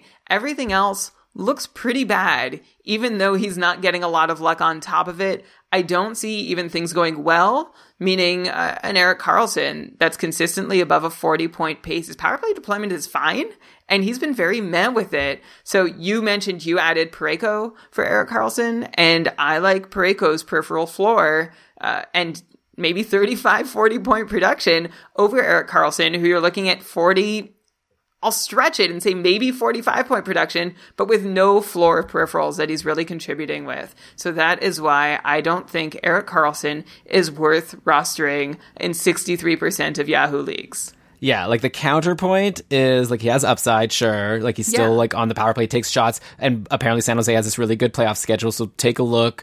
But like whatever. Don't get mad at us if you drop him and then he heats up, because he is Erik Karlsson. He can potentially do it. So can Patrik Laine, I have to say. But at this point, if you have to make some tough calls, he's someone who I would consider letting go of. So Brian, now I've got a call for a super shallow league. So I'm saying most people shouldn't drop this guy. I actually just think that like no one should drop him, but I think his rosterage is still too high. He's at 94%. And I expect it to go down. That's Ryan Nugent-Hopkins over on the Edmonton Oilers. So he's not having such a great season, right? He has 26 points in 35 games for a 61-point pace. His last couple of years, he was at like a 77 and 69-point pace. So we're talking a big dip. And I think his percent rosterage is still like kind of based on what he's done the last couple of years. Plus, like if that was it and he was just like not producing as much as previous years, I wouldn't even say anything. But the fact that the Oilers ran lines on Saturday with RNH away from both McDavid and Draisaitl really concerns me. And of course, there's no way to know. Like Tippett might change it back, but again, if I'm fighting, like right now, I don't know how interested I am in a Ryan Nugent-Hopkins playing on the second line with Yamamoto and Cahoon, while McDavid, Draisaitl, and Puljujarvi are all together. Like obviously, Nugent-Hopkins has the power play, so he's still going to get some points. But this like 60-ish point pace that he's on this season, that seems pretty realistic, especially if he's like not playing with McDavid or Draisaitl at even strength. I think you shouldn't be expecting any more than that. So yeah, 94% seems high for someone that gives me a lot of concerns. In Saturday's game, by the way, no points and no shots for RNH when he was on this line with Yamamoto and Cahoon. So yeah, Yamamoto, by the way, is another guy who like forget about. We've already said that. And obviously until the lines change, and RNH I'm concerned about. Yeah, Nugent-Hopkins is back in that familiar territory where he's not playing with a stud, which is not to take away from Nugent-Hopkins and how he still manages with that top power play time, a 60-point pace. But maybe that's all you should expect so long as he's not playing with McDavid or Draisaitl, which has been the case for about 7 of his last 10 games. I don't think McDavid and Draisaitl are going to be attached at the hip the rest of the way. I just don't think Edmonton is deep enough to really make that a viable long-term option. I can see them like going back and forth with that idea the rest of the season. I think Nugent-Hopkins, what'd you say, 94% rostered? Yes. So in what... like you said, this is a super shallow league where you're dropping him and giving up and saying, yeah, he's not going to play with McDavid or Draisaitl, or I should say McDavid because he rarely plays with Draisaitl the rest of the season. Okay. I'm saying I think it's going to go down. I'm not saying I'm suggesting our listeners to drop him, but I think there's a prediction that I think is going to come true. But he's still rosterable in so many leagues where, as a 60 to 65 point player. Yeah, I guess I just see other players, like Elias Lindholm is rostered in 95%. Okay, so that's not a good example. But Sean Monahan at 65%. I wonder if Monahan and RNH are similar. And I know Monahan, actually the reason why I bring up these Flames is because I have them next on my list. But yeah, I guess compared to other players, he seems high compared to the people who are lower than him that I have more confidence in. So that's why I have him there. Maybe my advice is more to try to trade him. If you can't drop him, if your league is too deep to not drop someone like RNH, which is most leagues, then maybe you want to try to figure out a way to offload him, or you can hold on and hope that he gets back on a good line. But he's not having a great year, and now with the lines shaken up, for now I'm not excited about him on the next game. If it was a weekly league and I'm deciding who to start for next week, I don't think I'd be picking him if I had other options that I thought were in better spots. Right, unless you see him back on with McDavid. I mean, he hasn't he hasn't been so cold lately. I don't know. I'm saying 61 point pace on the season, so he's well down below a lot of people he's ranked ahead of. Okay, but he also has 6 points in his last 8 games. Yeah, but now he's off the top line. He's on a line with Yamamoto and Cahoon. So I don't expect that to continue. This is a prediction, Brian, so I could be wrong. I'm not making my predictions fully on the past. I'm looking at the current situation. This is my call. You could disagree. That's allowed. So Brian says Nugent Hopkins is going to get back to being the 70-point guy that you drafted. That's not even what I'm saying. I'm just saying he still has value. Of course. He's 94%. That's the exercise. I'm trying to adjust your expectations. Yeah, I could have just said to only look at players who are 30% rostered and less, and then told you that I think they're going to go down. I'm looking at someone who's high up that I think should also go down. All right, cool. Nice pick for Ryan Nugent Hopkins. You hate it. Yeah, I do. I'm going to pick somebody who is far, far, far more obvious, and someone we've mentioned. I know there was some chat about him in our Discord server, our patrons-only Discord server. By the way, keepingkarlsson.com/patron if you want to support the show and get a bunch of cool perks plus extra access to Elon and I as a thank you. Mike Hoffman at 72% rostered. Hoffman's owners are snoozing hard. Right? He's on a 50-point pace, playing on the third line, second power play unit, not being hit terribly hard by variance, and he's just been stone cold for half the season now. He started the year on fire, 14 points in 17 games, but has just 4 points in 16 games since that run, and I don't see much reason that he's going to be able to turn this around. Clearly, St. Louis doesn't think they need him to be their power play shooter, which is funny, right? Because here's your reminder that Mike Hoffman has paced for 25, 35, 21, and 27 power play points in his last 4 seasons. And the Blues are like, okay, whatever. We have other guys who can do that. So that's great. And I guess they want David Perron, who's doing a fantastic job as the trigger man on the power play, to continue doing that. And you don't see a need for Mike Hoffman. And because of that, I think you should just let him go. And now it's okay, Erik Karlsson, value tank since leaving Ottawa. Mike Hoffman, same thing, although he kept it up in Florida. Matt Duchene, his value is down. Ryan Dzingel, his value went nowhere and then has come back to semi-relevance. Now he's back in Ottawa. All these guys crush it. So they leave Ottawa. It's really interesting. So don't go for guys who have been traded from the Ottawa Senators. Mark Stone. Is the moral of the story. Except Mark Stone. He's amazing. I probably could. Mika Zibanejad's pretty good. Okay, yeah. All right. It was not a good point that I made, so let's not dwell on it. All right, fair enough. By the way, Mike Hoffman healthy scratched today for the Blues. So if you had more reason to be concerned, I would not expect him to, obviously he's not going to be healthy scratched the rest of the season, but he doesn't look like he's in line anytime soon to get prominent deployment. He doesn't seem to have the faith of the coaching staff. So yeah, definitely I think you can let go of Mike Hoffman. That's an easy one, Brian. I was trying to have some challenge here and pick some good players who I think are still going to go down. So let me do another one that you're going to hate, I think. Okay, try me. I want to like it. I just want to be clear. I want to like it. I just can't get with it, but I'm trying. Let's do one now. Another player who I don't think is bad, but Jonathan Marchessault at 84%. I think that he's someone that I would be ready to flip, not drop, unless, whatever. But he was on a run of 7 points in 7 games recently. So that's really gotten him up to his 59-point pace on the year. So yeah, overall, he's sitting at a 59-point pace, which is the exact same pace he's had for the last couple of years. He's just he had that one amazing breakout year, the first year that Vegas existed. Then since then, just a solid 60-point guy, basically. This year, he was less than that until a recent run, but he's now pointless in his last 2 2 games. So I feel like the ceiling, to me, I feel like his ceiling is like a 60-point guy because that's just what he's been forever. But he's seen for a lot of the season, he was below that. You know, he got a bump in deployment with Pacioretty out for a couple of games. He was on the top power play, but he's off that. So, you know, I just feel like it's kind of boring. Like 84%. Again, it's like for me doing this exercise, I was looking at the players like around him, and to me, he sort of stood out as someone that like, why is he so high compared to some of these other guys? So I don't know. Marchessault, I'm not saying he's going to go down to 50, but I could see him going down to like 70% or 75% by the end of the year. I think he's going to have a bit of a dip. Marchessault didn't officially make my list, but he did catch my eye. The reason he didn't actually land on my list was because I loved his shot totals in the month of March. Like over a span of 13 games, not counting the last 2, because he's only got 2 shots in his last 2 games. But in the first 13 games of March, he had 53 shots on goal, including games against LA and St. Louis back-to-back, where he had 15 shots on goal, an 8-shot night and a 7-shot night. So that's why he escaped my list of players whose percent rostered should drop. I agree that you shouldn't get excited about Marchessault being above a 60-point player. This is who he is. He's been pretty much exactly this going on 3 years now. He's been pretty hot at 5-on-5, but cold on the power play, and I think those have washed each other out to get sort of a fair expectation for him. But if you had to ask me plus or minus 60 points, or even 59 points, I would go minus. So that's where I'm at for Jonathan Marchessault. I guess this just comes down again to what is worth rostering in your format. Is a 60-point player who can go off for crazy shot totals lately still worth rostering?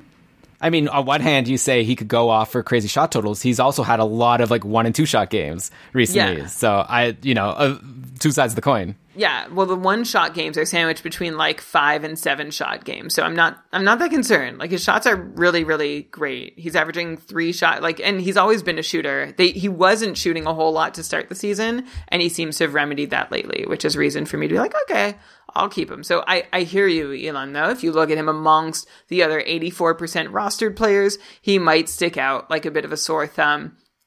Here's another Vegas player who I'm going to put on my, I feel like you might be able to guess it. Do you okay, let me guess. Sure, Alex Tuck. No.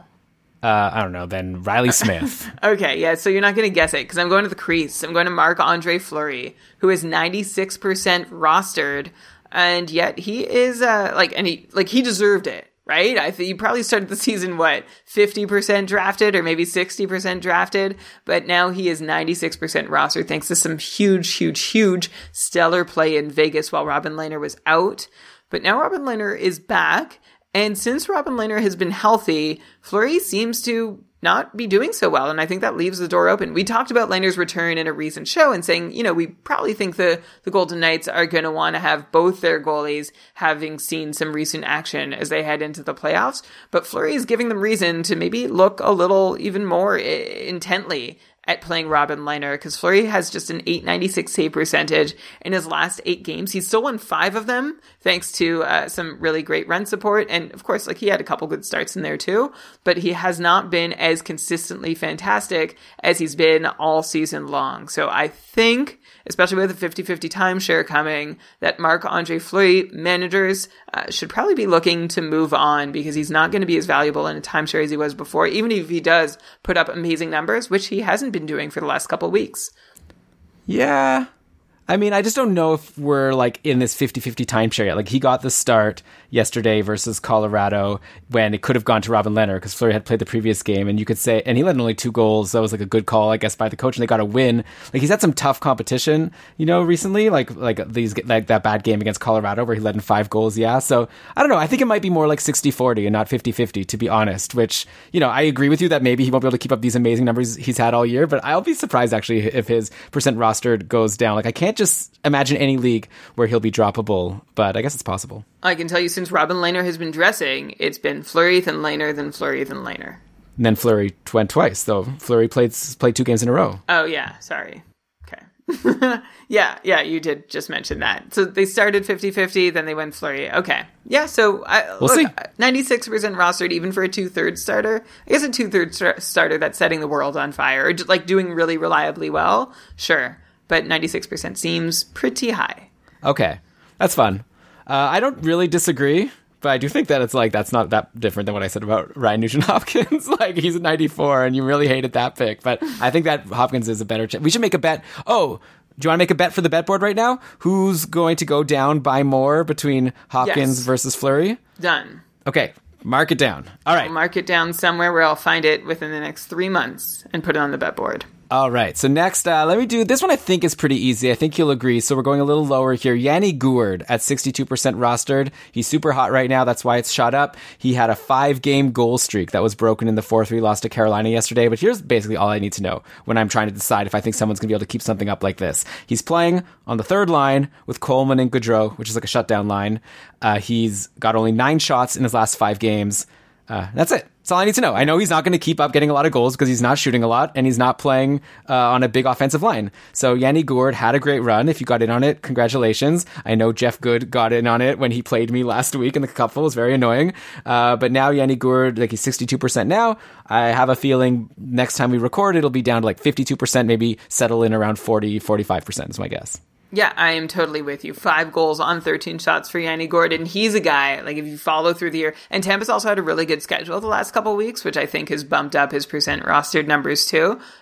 One of those guys that gets added and dropped so often because of these hot streaks that he's made his name on. So good on you, Yanni Gourde, for getting hot again. And we'll see you again the next time you do. But I'm not going to hold you while I wait for that to happen. All right. So you've mentioned Gourde at, what was he, 62%? My closest player to that is 63%, and it's Joel Farabee, who was like the extended version of Yanni Gourde for the first half of the season. And we warned. We said regression's coming, and it wasn't even a hot take. It was like, clearly it was going to come. Farabee could not keep up that insane start he had to the season. That helped him pretty much. Remember, he started the season with, what was it, a 4-point night, and everybody just raced to get him. And then he went quiet, and then he started doing it again, and all these multi-point nights followed. And it's all added up to a 69-point pace, 27 points in 32 games for Joel Farabee. But his best days of the season, I am so sure, are behind him, which is why Joel Farabee at 63% rostered is likely going down the rest of the season. He's down to just 5 points in his last 10 games, only 16 shots in those 10 games, and this is just chicks coming home to roost for Joel Farabee's production. He is still playing, like, he has decent deployment. He's with Claude Giroux and Kevin Hayes at 5-on-5. He's on a power play, the second unit with Claude Giroux, which is still decent, but a really good illustration of exactly why we can't expect great things to continue from Farabee is that even with this cold streak, his shooting percentage is now down to 20% on the season, and his points participation rate is down to 80% on the season. Down to both those numbers after a recent cold spell, where usually, like, that's as high as you can go. That's just where he's fallen over the last 10 games, which means, like, they were sky high to begin with. So this is not a hot take. This is clearly a player who is not going to keep up what he was doing. And if you're hanging on, waiting for the next Farabee renaissance, I wouldn't. Like, I'd just leave him behind and, like, be like, oh, I wish I held him for that 3-point game, because it's going to happen again this season, I imagine. But I don't think it's going to happen consistently enough for him to be worth rostering over these final weeks. Huh. I don't know. Like, I think 62% sounds about right, to be honest, for someone playing on the top line with Giroux. Maybe it should be a little lower. Like, if he was dropped in Cupful, I think I would strongly consider him, since he's shown that he's capable of having big games, which I like. I like a big game impact guy on my fantasy team who I could, like, you know, if I'm behind by, like, a lot, he has the potential to have a multi-point game because we've seen him do it. I know that he's, like, gone cold, and I definitely don't think he's, like, a 70-point guy or whatever you said that he can be, but I think he could still be, like, a 55, 60-point guy, which is worth rostering in a lot of leagues, according to Yahoo. I don't know. I guess we'll see. I think that's a little high. I think my analogy would be maybe someone like Jordan Kyrou as a Farabee alike over the rest of the season, and Kairou's only 35% rostered. Yeah, I guess the thing with Kyrou is he's gotten bad deployment. Like last week we talked about how Kyrou got onto a line with Ryan O'Reilly and Perron, I believe it was, and I feel like you were the one who, like, poured the cold water, as you should have. That who knows if that's even going to last. And, like, today St. Louis is playing,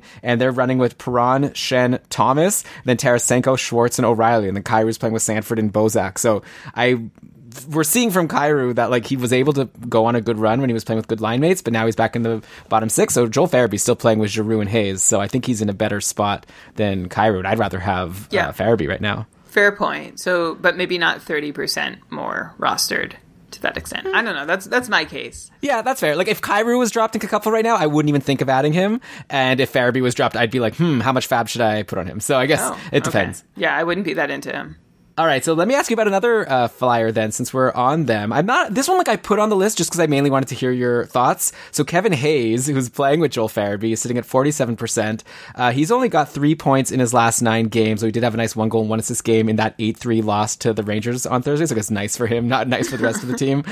He's pacing for 57 points still on this season, which is good, but he's generally not like a 57-point guy. Like, he's usually closer to like a 50-point guy. That's what he's been for the last couple of years. So my sense is that this cold streak is like kind of what you should have expected, and I feel like he'll continue to be like this like half point per game, like maybe 50-point guy going forward. So I'm just curious to get your take on Kevin Hayes. Is he someone that you're like super excited about and you like Kevin Hayes, or is he someone like similar to Joel Farabee at this point? No, I've always liked Kevin Hayes. I think he's a really quality player who's never gotten quite the opportunity to show his best offensive self. You said he's been a 49-point guy the last couple of years. You're wrong. He was a 64-point player a couple years back when he split time between the Jets, but was mostly with the Rangers that season, and he was that year's 2C solution for the Jets. He's good. I like Kevin Hayes a lot. His opportunity is higher right now than it has been before, both in terms of power play deployment and total time on ice. And I don't think 57 points pace the rest of the way is too much to ask. So if Kevin Hayes were dropped and Joel Farabee were both dropped, I would be more interested in Kevin Hayes. I think I'd be more interested in Joel Farabee. But okay, I guess you... So is this another bet? Hayes versus Farabee rest of season? Yeah, let's do it. Yeah, I think like clearly you and I have a slightly different thing. Like you definitely want to go more for the guys that are like, you know, the guys you've seen produce for like a couple years now. And Farabee clearly still has to prove it to you for longer. He had a good start to the year. Now he's slowed down. Kevin Hayes is just boring to me. Like I feel like... Yeah, he's boring. Like he does go cold. Like this is the knock on Kevin Hayes. He goes cold. He goes missing for stretches, but then he usually comes back. So I guess you could describe Farabee in a pretty similar way, except the usually comes back part, which is like what you just said. He hasn't proven that to me, that he usually comes back. But Kevin Hayes, I know he usually does. All right, fair enough. So Brian, who do you have next? Because I just went with Hayes. Okay, I'm going to go back to Dallas, where I found 2 guys who were under rostered, and I have 2 guys who are over rostered in Dallas. And one of them, like, I don't know, Elon, if my list is just victory laps of guys that we've warned about long enough to be like, see, like he's still rostered on this many teams. It's just, please don't say Joe Pavelski. No, I'm not saying Joe Pavelski. Don't worry. I'm saying Jamie Benn at 73% rostered. He has this sub-par 5-on-5 on-ice shooting percentage, which is usually a flag, but it's been this way for 3 years now, and I think it's partly because of him to blame and partly because of the system he plays in. Like, and Jamie Benn, remember at the start of the season when everybody in Dallas was like going off because of that crazy hot Dallas power play? Jamie Benn was not in on that. Just 2 power play points in 28 games, even though he's been mostly on the top power play, where he hasn't been very involved in goals scored. He hasn't been shooting a lot, just 12 power play shots, no goals on them. He's not in as much a shooting role on the power play as he has been in the past. Maybe he'll pick some of those power play points back up, but he had a 56-point pace in 2018-19. Then Jamie Benn followed that up with a 47-point pace last season. And anyone this committed to him in 2021 to still be rostering him, I think is just not facing up to who Jamie Benn has become, which is a 50-ish point guy on a team that struggles to score anyway. So 73% roster for Jamie Benn is just too high. Oh yeah, I agree for sure. It's like we've already said about like Patrick Laine and Mike Hoffman and Erik Karlsson. At least they've like only been bad this year. Jamie Benn was already bad last year. We got a tweet recently from someone who was like, "What's wrong with Ben?" And I was like, "Did you watch last year?" Like he's the same. He might even be worse. He had a 46-point pace last season. Currently, he's sitting at a 49-point pace. I expect him to fall below last year by the end of the year. So that's my current opinion of Jamie Benn. Okay, Brian, let's continue with the disappointment train. I guess we had all the good news at the start of the guys we think will be better. Oh, yeah. But before we do that, the train continues rolling in Dallas. I'll just go really quickly and mention Miro Heiskanen at 87% roster, which I don't get. I feel like this is just from like having a lot of buzz coming from his playoff performance last season. A lot of people drafted him and just assumed he's a set and forget guy, but Heiskanen is not a set and forget guy in most formats. He has just a 41 point pace this season. He had that, like, he, unlike Jamie Benn, was one of those overperformers on the power play to start the year. And that's the only reason Heiskanen's even at this 41 point pace. And as we mentioned on the show maybe a month ago now, that power play performance has dried up for Heiskanen. He's done little to nothing there over the last little while. He has like okay shots for a defenseman, but no other peripherals. So Elon, can you help explain to me why Heiskanen, with few peripherals, not great power play deployment, and a 41 point pace, is rostered in 87% of Yahoo leagues? That's a good question. Maybe some of them are keeper leagues. I think he's going to be like really good one day. But yeah, for 1 year leagues or like, keeper leagues where you could only keep like 4 or 5, I don't really see a reason to hold on. Like he did have 7, like I like the shots actually. They had a 7-shot game recently, lots of 3 and 4 shot games. So he's giving me, like if I saw him in my free agency in any of my leagues, I think I would grab him just because I love these shot numbers. And he is on the top power play. So he's like got all the, he's got to me, he kind of looks like a Nick Ritchie at this point. Like I think I'd have the same call, except like they're obviously rostered very differently. But it's like, even though he's been cold, I see lots of reasons to expect him to do better, but that still doesn't explain him being like 88%. Like you said, I would have expected him to have fallen to like 50 or 40% at this point, and then I'd be able to call him as someone I expect to do better at this point. Yeah, he's like, the expectation of him being better is already like baked into his percent rostered, which is kind of weird because you'd think at this point people will be cutting bait. So I think if he continues to be cold, that'll start falling soon. So I definitely agree with that pick. That's a good point that he has picked up his shots lately. Yeah, that 7-shot game was today, and that brings him to 37 shots over his last 9 games, which is fantastic for a defenseman, but like not what he's been doing all season. So we'll see if that continues. Yeah, now let's see if he can shoot better and get it to go like behind the goalie. Well, his shooting percentage is actually, I'm just looking it up. It's actually, it's fine this season. So I don't even know if more shots is going to help him a whole lot, except, continuing to score on 5 out of every 100 shots he takes and helping fill that category for people who do roster Heiskanen.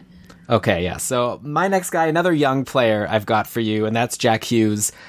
He's already been falling quite a bit. I expect him to continue falling, right? So another pointless game today that makes him pointless in 9 of his last 10 games. He had one goal and 1 assist game versus Pittsburgh like 3 weeks ago. But aside from that, it's just nothing game in and game out. Like, yeah, he's playing with Palmieri, who you said you expect to go up. So I guess if Palmieri starts doing a little better, that might be good for Jack Hughes. But I don't see why I'd be holding on to him in a 1-year league at this point, right? Like, I think that maybe next year.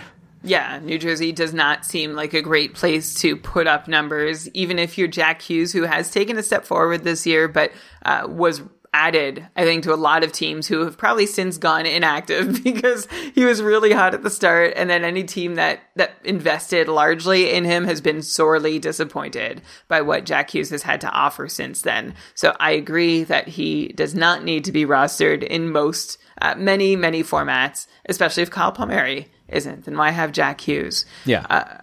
Okay. I think my list is pretty much exhausted. I'm going to just throw out one more name. You're just gonna, like, I don't know if is this just picking a fight? I have a bunch of goalies, okay? And I'll actually save this name for last. So I have Freddie Anderson at 92%. That should drop.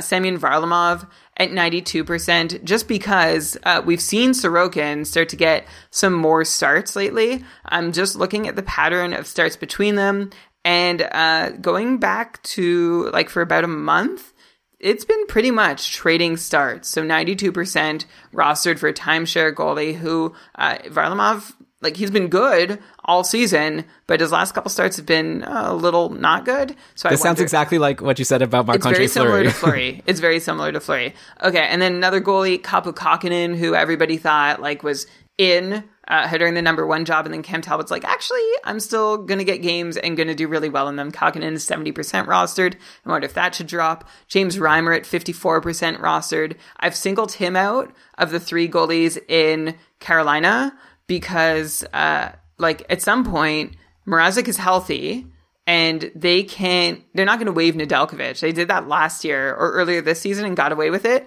It's not going to happen again. So they're going to have to keep 3 goalies, and I think Reimer is going to be the odd one out. That's my bold prediction. Well, Brian, let me update your bold prediction because there's been news. Well, no, it's just like there's been news this week, right? That the Carolina management said that they're looking to trade a goalie, and I think everyone's assuming what they mean is they're planning to trade Reimer, which means I'll bet you his percent rosterage will shoot up because people always shoot up when they get traded. But also, I'd expect him to be like a backup or like 1B at best wherever he lands. So I definitely agree with you that you don't need to hold on to Reimer at this point.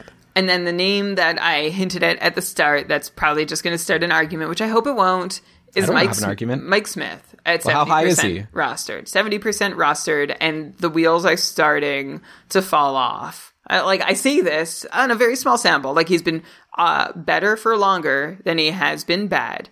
And Koskinen has not proven himself to be a reliable other option, but Smith is down to an .893 save percentage in his last 4 starts. 3 of those have been 909 or below.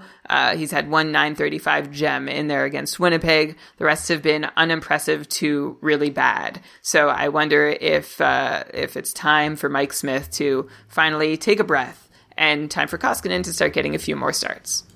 I mean, I guess we'll see.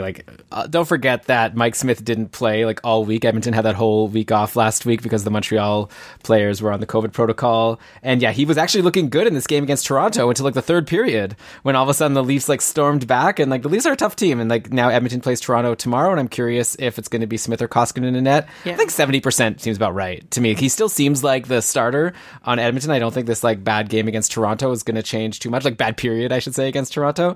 So I don't know. If he was at 90, then I would definitely say it should go down. But I'm not sure how much further than 70% Mike Smith is going to drop, unless he really falls off, which I know you'll be so happy to see happen and expect it to happen. I don't know how far he's going to fall off. It's still a good team. It's still a good team that you'd expect to get a win from whenever you get the start, just because of their great forwards. In the Latin 4, I'm just rhyming off, I think the last 5 starts that Koskinen has had, one of them was bad. It was against Toronto.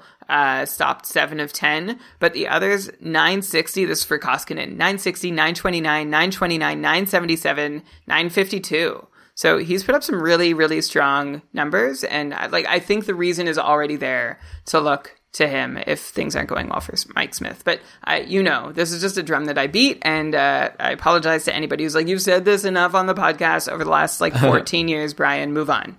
Yeah, well, also, with Koskinen, maybe he's putting up good numbers because maybe he's better, not playing so much. For sure. So, yeah, it's hard to say. Okay, I'll end then my list with, I'll just kind of say, every Calgary Flame. I hinted that before. I'm very concerned about Sutter now being the coach and how that's going to affect these guys. So already, so they scored 4 goals on Saturday versus Winnipeg, so that was good. Before that, they only had 4 goals in their previous 4 games.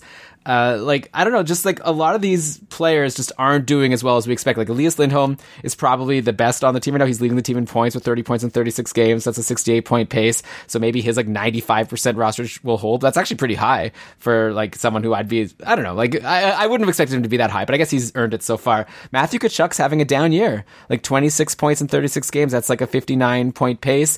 Only 1 goal and no assist in his last 5 games. Lots of 1-shot and goal games recently. This is a 98% roster guy. That's basically, most people 98% or higher are this for sure things, and Matthew Tkachuk has not been such a sure thing. Well, no, his ice time is just plummeting under Daryl Sutter. Yeah.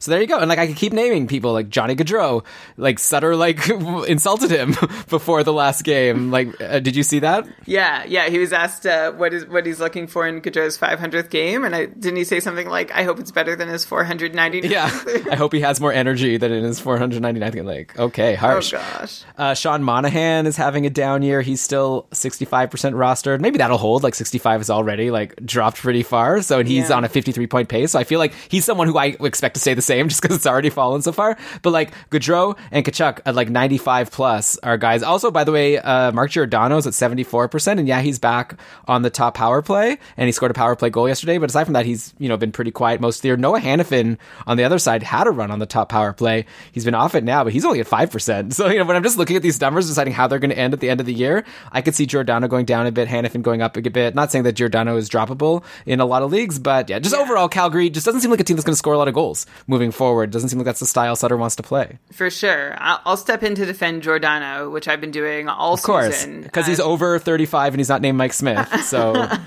Well, no, his peripherals have also come back. He wasn't doing much of anything to start the season, and now his blocks are back up. He's back getting top power play billing. His shots are back. Well, back, quote unquote. Like they look good. He's been shooting more, which is why he's got 3 goals in his last 6 games. Interestingly, he has 4 goals, but 0 assists in his last 12 games. So I guess that just goes to show how little anyone else is scoring for the Flames right now. It's a really, Calgary, I'm over the Flames. This is 2 years ago, I drafted Monahan and Gaudreau really high, got burnt so hard, and I think Giordano too. And then last year, I'm not going to make that mistake again. Still ended up with at least 2 of them. This year again, I ended up with Monahan and Giordano again somehow. I drafted Giordano. Monahan I ended up getting via trade, and I hate them. I hate having Calgary Flames on my roster. I am so over it. Calgary is a team that is really rising on my do not draft from list. Okay, yeah. And by the way, the obvious one here is Rasmus Andersson, 27% rostered. Oh, yeah. That's all must be inactive managers. He's pointless in 5. Actually, if you're a commish right now, look in your league, see who the Rasmus Andersson manager is, and then replace that manager because they're clearly not paying attention. And you could probably find a more active manager to take over, someone who knows not to hold Rasmus Andersson still at this point. Okay, so Brian, I guess that's it for my list. Is that it for your list? Are we ready to take everyone home? Yeah, that's it. I'm just looking through the chat. Thanks to everybody who comes live, keepingkarlsson.com/live. Everyone's welcome. You can come check it out. So we just get some questions in the chat through the episode, and I haven't looked a lot. So I'm just taking a peek now. Shams, heart and soul, by the way, of our patron community, Shams is here and said, what's the word on Stalock? So the word on Stalock is 4 days ago, his mask arrived in Edmonton. And the Oilers Twitter account said it was amazing. It includes a cat playing a saxophone, which is pretty amazing. I don't know. I haven't heard anything else about Stalock there. So that's a good point about the Smith-Koskinen discussion. And earlier, Shams also pointed out Klingberg at 88% rostered and what our thoughts are. Elon, I'll give my quick thoughts while you formulate yours. I think that's reasonable. I think Klingberg he's also been shooting a bunch. He has 5 shots on goal 4 times in his last 7 games. So that's really nice. And he has a bunch of points pretty consistently all season long. So right now he's got 22 points in 31 games for a 58-point pace. To me, that's very much worth being 88% rostered. Yeah, I guess so. A rare Dallas player that Brian is somewhat into. So there you go. Okay, so thanks so much, everyone, for listening. We hope you enjoyed this show. We would love to hear your thoughts on either if you agree or disagree with any of our picks, and also if you have any players that you think should be higher percent rostered or lower percent rostered or will be moving forward for the rest of the season. If you like the show, let us know. We'd love to hear from you at Keeping Karlsson over on Twitter. Brian mentioned we've got our fun Discord community going. If you're not a patron of Keeping Karlsson, maybe come hang out for the last month of the season. We could give you some advice going into your fantasy playoffs. So keepingkarlsson.com/patron. For the people who are patrons of the podcast, thank you so much. And to the people who are participating in the Cupful, we've got 2 weeks to go before the fantasy playoffs start. So you have 2 weeks to either get into the playoffs or miss out, and maybe you could still get into the consolation playoffs. If you're in the Cupful and you feel like your team doesn't have much of a chance this year, we'd still appreciate you play it out, right? That's to anyone in any fantasy league. If you're listening to this, maybe you're in some leagues where you're doing well and some leagues where it's not going well. Be a mensch, be someone who is a good citizen in their league, and still set your rosters and make sure that other people don't get a free ride by getting a matchup against an inactive manager. So right, just to because if you go easier on your opponent in week 10 than you did on your opponent in week 1, not only does that make things easier for your opponent to win in week 10, but if your opponent in week 10 winning affects other people's matchups and fortunes, then that really sucks. So yeah, you don't want the time of year that you play someone to really have a huge impact. I guess there's already injuries, but in terms of managing your fantasy team, like Elon said, be a mensch. So that's our PSA, and we've already reached out to a bunch of Cupful managers. Not a bunch. Like, most people are active. We reach out to the ones who aren't, and we're going to try our best to, like, make it super tight for the last 2 weeks. So good luck, everyone in the Cupful. Good luck to everyone in all of your leagues, and we'll be with you right to the bitter end to try to give you advice on people to add and drop to maximize your chances of taking home those championships. All right, so Brian, with all of that, let's let everyone go home. Let's cue the outro music. And why don't you go ahead and read us the credits? All right, this episode of the Keeping Karlsson Fantasy Hockey Podcast was presented by Dobber Hockey and powered by our patrons. Logo art by BrandonWeeb.com and outro music by the famous Pat Roach. This episode was researched with help from Dobber Hockey, Frozen Pool, Dobber Prospects, Natural Stat Trick, Evolving Hockey, Cap Friendly, HockeyGoalies.org, Hockey Reference, Hockey Viz, Hockey Database, Elite Prospects, and NBC Fantasy Edge, and Yahoo!